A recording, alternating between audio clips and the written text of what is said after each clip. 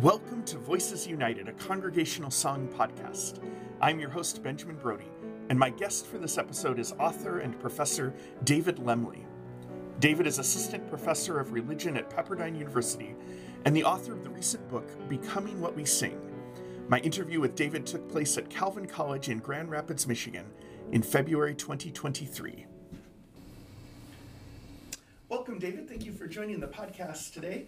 I'm very excited to get to talk with you about your recent book and hear a little bit more about your life. So I wonder if you could start by sharing a little bit about your earliest memories of hymns and congregational singing.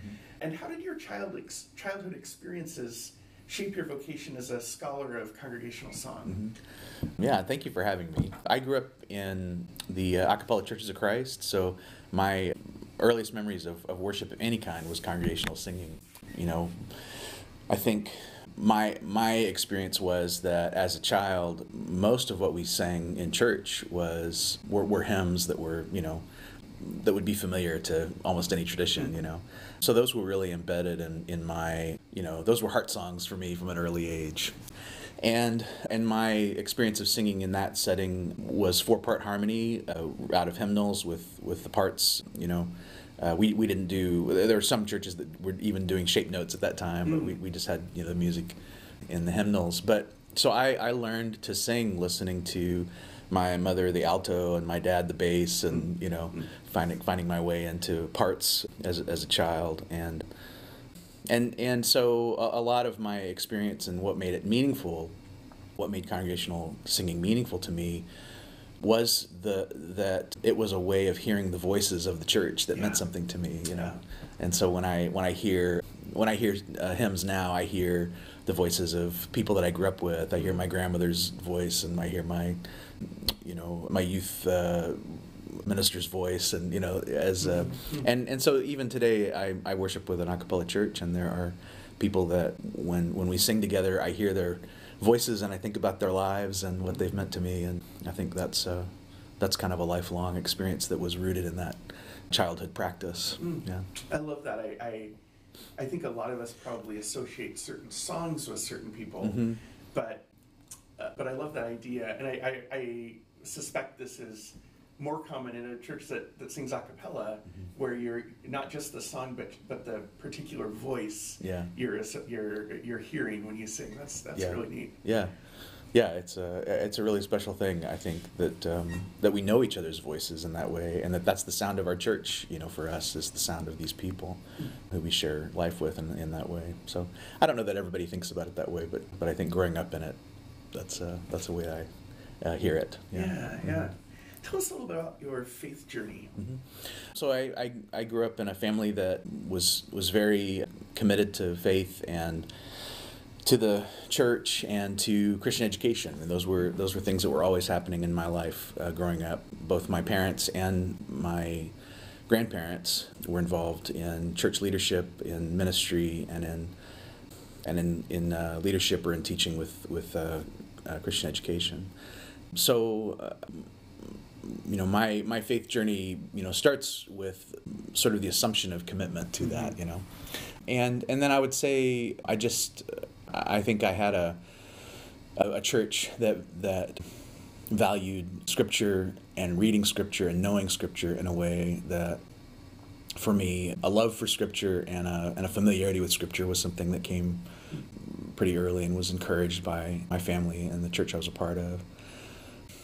So, I committed myself in faith very early. My experience was water baptism as a point of becoming, naming myself as a disciple of Jesus, and I remember that moment very clearly. But there wasn't like a before and after kind of story for me.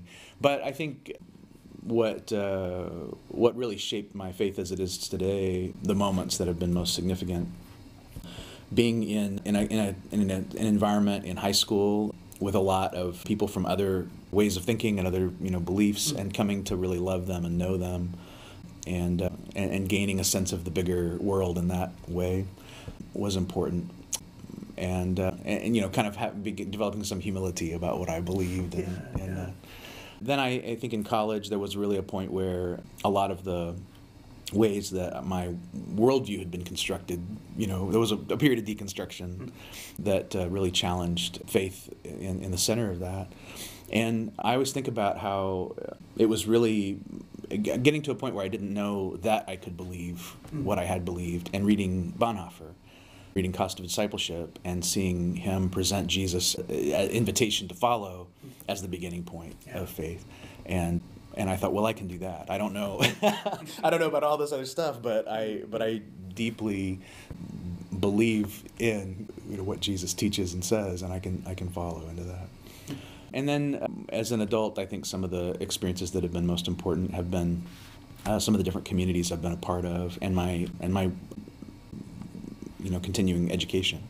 So I'm especially influenced by an experience in graduate school where I was part of a church that had leaders that represented Pentecostal and Anabaptist and Church of Christ roots, and brought a lot of the best of those traditions together in that experience.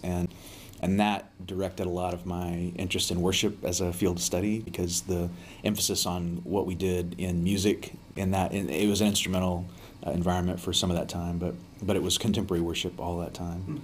And it was a charismatic style. So what we were doing in music there, and the encounter with God in that worship setting, what was being taught about life together and the experience of a house church model where discipleship was really emphasized, and the connection between how we worship and what we confess in worship and how we live really became a central question for me. And so eventually going to Fuller Seminary, and the influence of Todd Johnson, who was a mentor for me and introduced me to streams of sacramental theology and liturgical spirituality that have been both important to me academically and deeply important to me spiritually, personally, in how I think about faith. It gave me language for some of the things that had become important to me in spiritual formation and in worship that I continue to benefit from.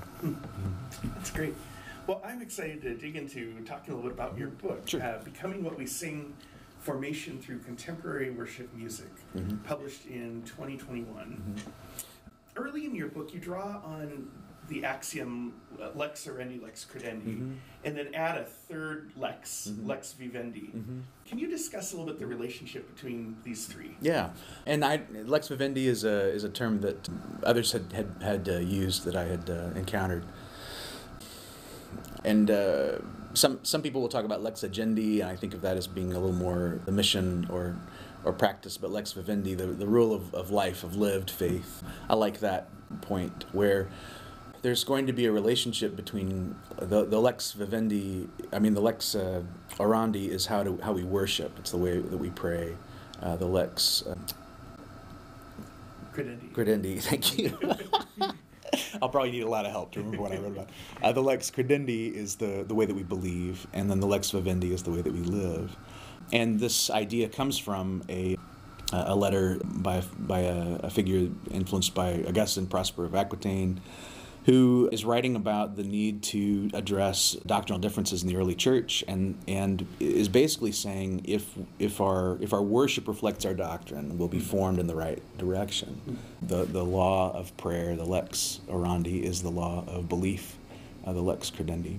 And in various traditions, that relationship is played out in different ways. For some, the tendency is to think that belief comes before the way that you worship, and for others, the way that you worship comes before what it is that you believe. But they are reciprocal. They're always reciprocal. Whatever we believe is going to affect the way that we worship, and vice versa.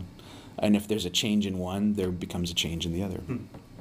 The lex vivendi is a piece that comes from, or that I am especially interested in looking at some people who think about liturgical spirituality. How does the way that we worship relate to the way that we are formed and the way that we live? Yeah. And so bringing it into that equation, I like the idea that all through Scripture, when we encounter God's direction about worship, there's a theme present that the way you authenticate your worship is because you live in the way that God desires us to live. So, I think of passages like Isaiah 58 that talks about, yes, you're doing all of these things, these rituals correctly, but you have neglected to fulfill the way that God wants you to live in relationship with one another. So your worship doesn't mean anything. So the law of how our lives reflect this, the lex vivendi, is in relationship to that lex orandi as well. And what we say we believe is going to be evidenced by whether or not we live in accordance to that. So, that theme plays out in the teaching of Jesus in the New Testament in places like, the Johannine letters. It's really evident throughout that there's this important relationship between, if you want authentic worship, you have to have a life that looks like what God is calling us to. So all three of those things, I think, have that reciprocal intersection of if there's a change in the way that we worship, if there's a change in the way that we believe, there's a change in the way we live. And so I think there's a model there for thinking about spiritual formation where if I want to grow into the Christian maturity in my lex vivendi, there's going to be a contribution that interplay between what we believe and what we do and how we worship as a community affects that. Yeah, that's great. Your book, I think, digs a lot into both popular music and contemporary worship music, and looking beyond just kind of examining lyrics and music, but how is that shaping the life of those who are kind of living in that culture. And so in your third chapter, which discusses music as pop, and kind of talks about this lifestyle, what are some of those rituals or characteristics of pop culture that are a part of that? Yeah, this was something that really was fascinating to me in trying to think about how we're formed by the way we worship, to think about how the way that we experience music as pop music is a new thing, in human history, and the way that, especially in pop music, I don't just know songs, and maybe sometimes it's not very much about the songs that I know, and definitely it's not about the songs that I sing. That there's a relationship between the song itself and the performer of the song, the way that it's performed, and the lifestyle that is connected to, and the taste preferences that are connected to the people that I enjoy this with. Yeah. So when we worship in music in a setting like that, cultural context like that, we're bringing that there. We've already been trained to think about music this way, and I think some of the roots of the tensions that we've had about music style have been not just because there's a style of song that sounds different than another style of song, but because people experience music as something that is meaningful to them because of their access to the recordings and the performers and the lifestyles that are represented there. So that's kind of a question I wanted to explore in worship music, is what does it mean for us to think about worship music as something that we experience within all those different components, not just what's the style of music and what's the lyric, but what does it mean that we take on sort of the lifestyle of contemporary worship music listeners? What does it mean that we pursue the kind of worship experience that's modeled by the performers of these songs? And yeah. So did I get? Yeah, that's great. It made me think. Sometime in the last few days, I came across. I think I skimmed an article, but what has stuck with me is this image. It was twin early teen young women who were Taylor Swift fans, and they were wearing they had matching cardigans that were just the same as what Taylor Swift wears, or her line of clothes, and it made me think about that this kind of way that it's more than just appreciating the music. In many cases, it's imitating those musicians or that lifestyle or the look of them, and we see that a lot. I mean, and more than we will talk about, because that is one of the things that's odd about contemporary worship music, is that we want it to be about these songs that we connect to God in, and it is. But also, you can pick a worship leader out of a crowd because of the hat they're wearing. I mean, we know what it looks like. We know what the staging looks like. We know what sincere worship looks like in the faces people make and the gestures they make as performers of this music. And we learn to worship by watching that and by adapting some of the things that they portray in their everyday lives to the way that we live. Yeah, so it's yeah, and I feel like a lot of the talk about that becomes negative about, well, we're selling out to the market. That can happen, but I'm much more interested in the idea that this is like when Paul is talking to the Corinthian church. There is going to be something different about this meal that you share. Yeah. But when you bring this food to the table, it came from the same place everybody else's did. Yeah. You know how to do this table ritual and how to change this table ritual because of the norms that are part of what's going on outside that assembly. It's familiar. That's a great segue to what I want to ask you next, which is you talk about pop music, and I think also in pop music at least, as an escape from daily routines. Mm-hmm. And you contrast that with, say, baptism and communion as daily routines that get turned into holy actions. Yeah. How does pop or contemporary worship music function in this way, and how could it engage that routines, I guess, in meaningful ways? Yeah, that's good. Yeah, I think, and I think even in saying that, there's a place for music that has a spiritual quality and a spiritual function that's just part of my private life and maybe functions like pop music typically does. But I think in the worship of the church, there has to be some reflection on what does it mean to sing this song in parallel to the way that Paul says, what does it mean for this to be the Lord's Supper? What does it mean for this to be the Lord's, track 4 of this CD or whatever we've got going on, what the Lord's playlist, right? So, yeah, I think some of what I do, I think, is point to that more than really get prescriptive about it. But I think a lot of what we can consider is not only what we know from considering in worship and what a worshiping community is called to be and what authentic worship is, but also diving more into how can pop music function more effectively in a worship setting, drawing on some of its own resources, Yeah. So yesterday I got to hear Melanie Ross, yes. Yesterday I got to hear Melanie Ross talk about and some other scholars talk about the idea of the collective, the idea of a collective that is becoming more common in the way people think about how worship is produced.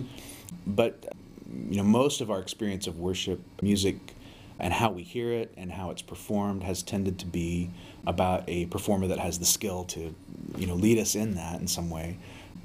But within pop music, there are these odd groupings of artists that work in very collaborative ways, that perform in very collaborative ways with each other and with their audiences even, that would look more like what it is to say, when you come together to sing, you sing in one voice, you hear each other's voices, you are singing to one another, psalms, hymns, and spiritual songs together. Can we lean into some elements of the pop music tradition that get closer to what a biblical theology of a worshiping community looks like? That's an example of it, I guess. Yeah. You tell me where else we can go with that, I guess. No, I think that's great. Okay. One thing I particularly appreciate in your book is that you draw attention beyond just, as I mentioned, just words and music, but considering kind of the whole cultural lifestyle of contemporary worship music. Having said this, you do analyze, or I guess chart, sort of the changes in text from the 1960s, early 70s to the present. Could you share a little bit about kind of that trajectory, where you see that going or having gone? Yeah, sure. And I may miss some things that as I'm trying to remember some of the story, but it really does seem like, especially looking at some other people's work where they have evaluated the themes that are present in the songs that, and here I'm using songs that are most commonly reported in the CCLI copyright reporting system. So it doesn't necessarily represent everything that churches are singing, but it does represent the songs that are most commonly reported as being sung week to week by churches.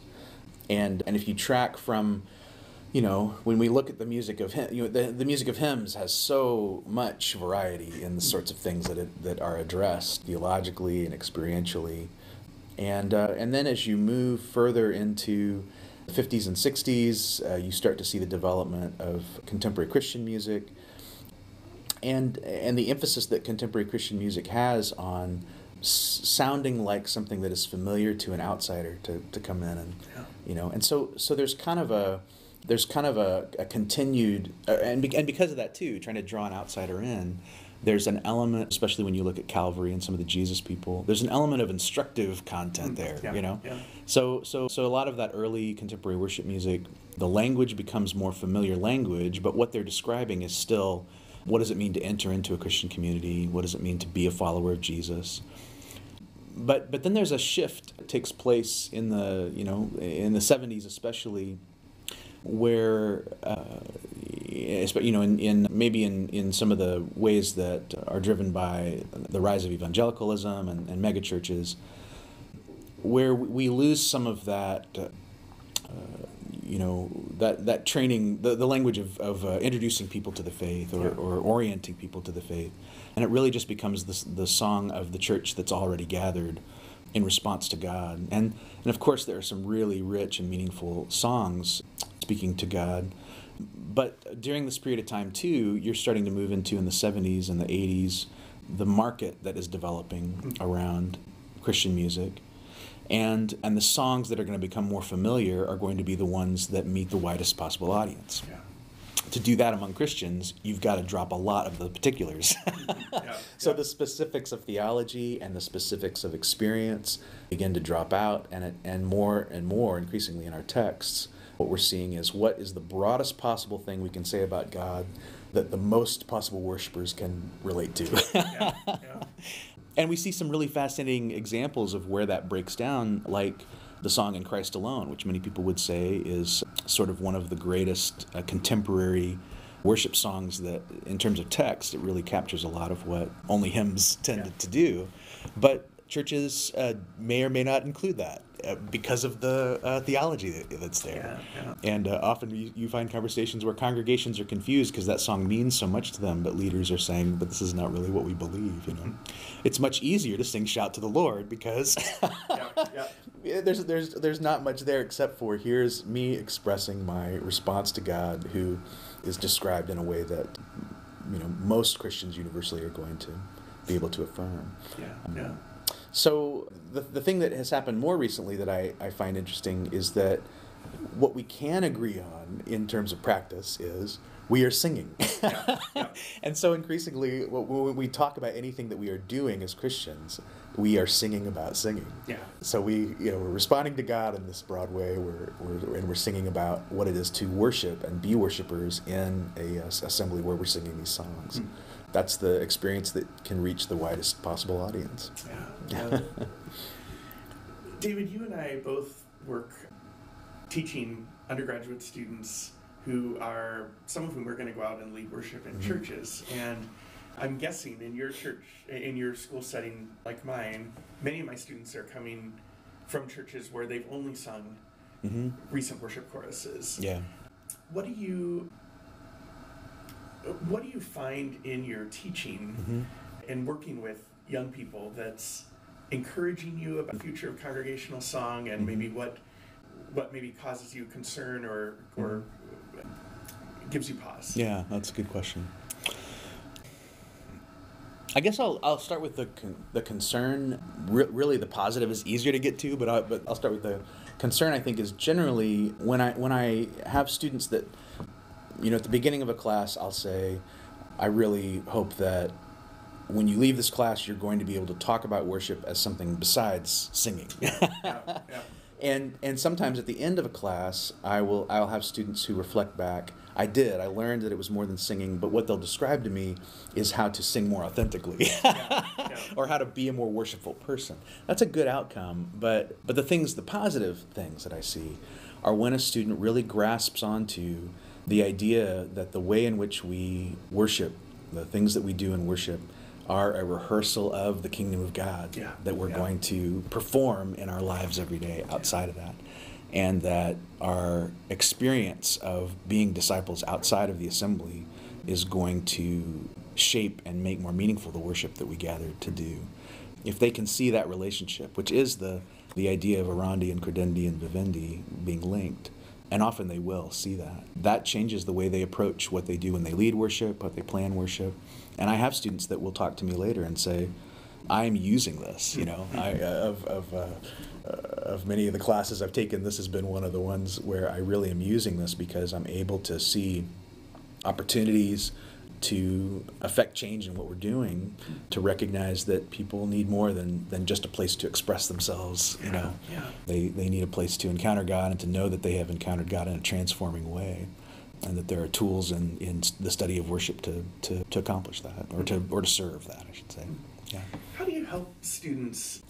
These are mostly selfish questions because these are things that I'm often asking trying to figure out for myself, but students who come from a culture where it's all where almost everything they're singing is the top 20 CCLI list or whatever, this kind of small body of recent songs, and yet, as you discuss in your book, forming disciples requires singing more than on a wider variety of things than is maybe covered in those 20 songs. Yeah. How do you, and really there's a sort of, if we think of that culture of that evangelical contemporary worship music, this is a countercultural response that a worship director or a pastor needs to have to tell the congregation, okay, we're not going to just sing these 20 songs. We're going to add this song or these songs because it's helping us to lament or confess our sins or whatever these other aspects of the ordo that we're emphasizing at this moment. How do you help students or prepare students for that? Because we're sort of preparing them to be ready for conflict. I mean, there's going to be conflict to some extent, using that term broadly. When people are having to sing things that they're not expecting or aren't familiar or on topics they're not anticipating. If they're going to expand that repertoire, how do they approach that in a congregational setting to anticipate the conflict of making changes? I think I think that there are some ways in which introducing students to the deeper history and global history of worship helps them to think more about what music and worship can do and can serve in worship. And I think some of the more effective ways that I've seen people deal with that is to start with what's the common concern here and how is the change that we're bringing about meeting the common concern. And that often that means expanding that range of concerns beyond what people typically think of music doing. But I think if they're able, if someone wants to introduce lament in a congregation where the emphasis has been on an experience of intimacy that is affirming, how do you do that? Well, you might have to teach about lament first, and you might need to bring in some voices, lamenting voices, to demonstrate what that is. And to make people aware of the way in which they are joining with the global church or the historic church in this practice in order to make it meaningful. To recognize that this may not be a song that brings about the feelings that you were used to. Because that's another thing that I think is so significant about contemporary worship music, is that so much of it latches onto the same sort of affective experience that we come to see as that this is what it is to worship authentically, is to have this feeling with God. And I don't want to be dismissive of that. That's formative as well, but then how do you extend that into a genre or a style or a feeling that is not what people are used to in their repertoire? I think that can be beneficial. So, if we're lamenting, what are we lamenting? Why are we lamenting? Who are we lamenting with? And I think a congregation that sees we are singing this song with someone among us who needs to encounter God in this way, or we are singing this song with Christians in another place that need to encounter God in this way, that then it can become a meaningful part of a repertoire. But it really, I think, does have to be connected to people and stories. And maybe it's also teaching the congregation to welcome a different affect. I wonder about that too. Because I haven't seen. That's something I believe is is a big part of this, but I can't speak from experience of listening to people talk about making that kind of change or using that kind of language to describe it. But when I introduce to students, what is often looked at as the fourfold, components of the traditional liturgy, it just makes sense. They see it and they say, okay, we see this as biblical, we see this tradition as meaningful, we see the full story of God as, presented if we give attention to gathering and to word and to response or the table and to sending our congregation. Then if they buy that vision of all that worship can do, it's then pretty simple to say, so what is our music doing? Yeah. And we see that mostly it just sits in that response category. Mostly it does function with limited but some effectiveness as a sacramental encounter for churches, a place of expression. But when you do that, when you lay those things out and say, here are all the components of what it is to worship, and that preaching is worship, and that communion is worship, and that then it opens, I think, a lot of their awareness of the other types of things we would need music to do for music to do that. So if we typically think about worship as music, as musical experience, that presents some of the gaps in what we need to experience musically in worship. That's good. Well, David, it's really been a delight getting to talk with you about your book. I highly recommend it to listeners. Again, it's Becoming What We Sing, Formation Through Contemporary Worship Music. And I'd like to close by asking you 5 questions that I ask each person I interview for this podcast. The first is, which hymn or song has most shaped your faith? Yeah, I love these questions. I think this is kind of a later development, but the Church's One Foundation is a song that has come to mean so much to me. It's an older hymn. It's just amazing to me what it captures. That it really tells the full gospel. It anticipates in a meaningful way, musically and affectively, culmination of all God wants to do. It is worshipful, and it is instructive, and it is a call to repent and believe, all in one, And so I come back to that one a lot and think about how much that song in particular, but other songs that do similar things, probably shaped my imagination for worship and Christian faith in a significant way. That's great. What hymn do you turn to for comfort? I think many, and like we said, sometimes it's because of the way we sang them or the way we experienced them, and the comfort we felt in a certain environment. I think a lot of Abide With Me.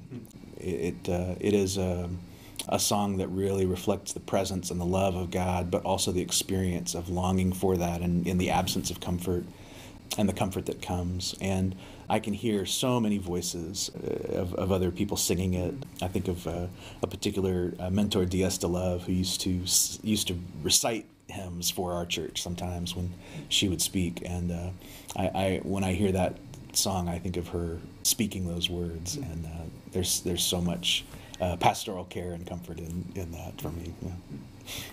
What's your favorite piece of music?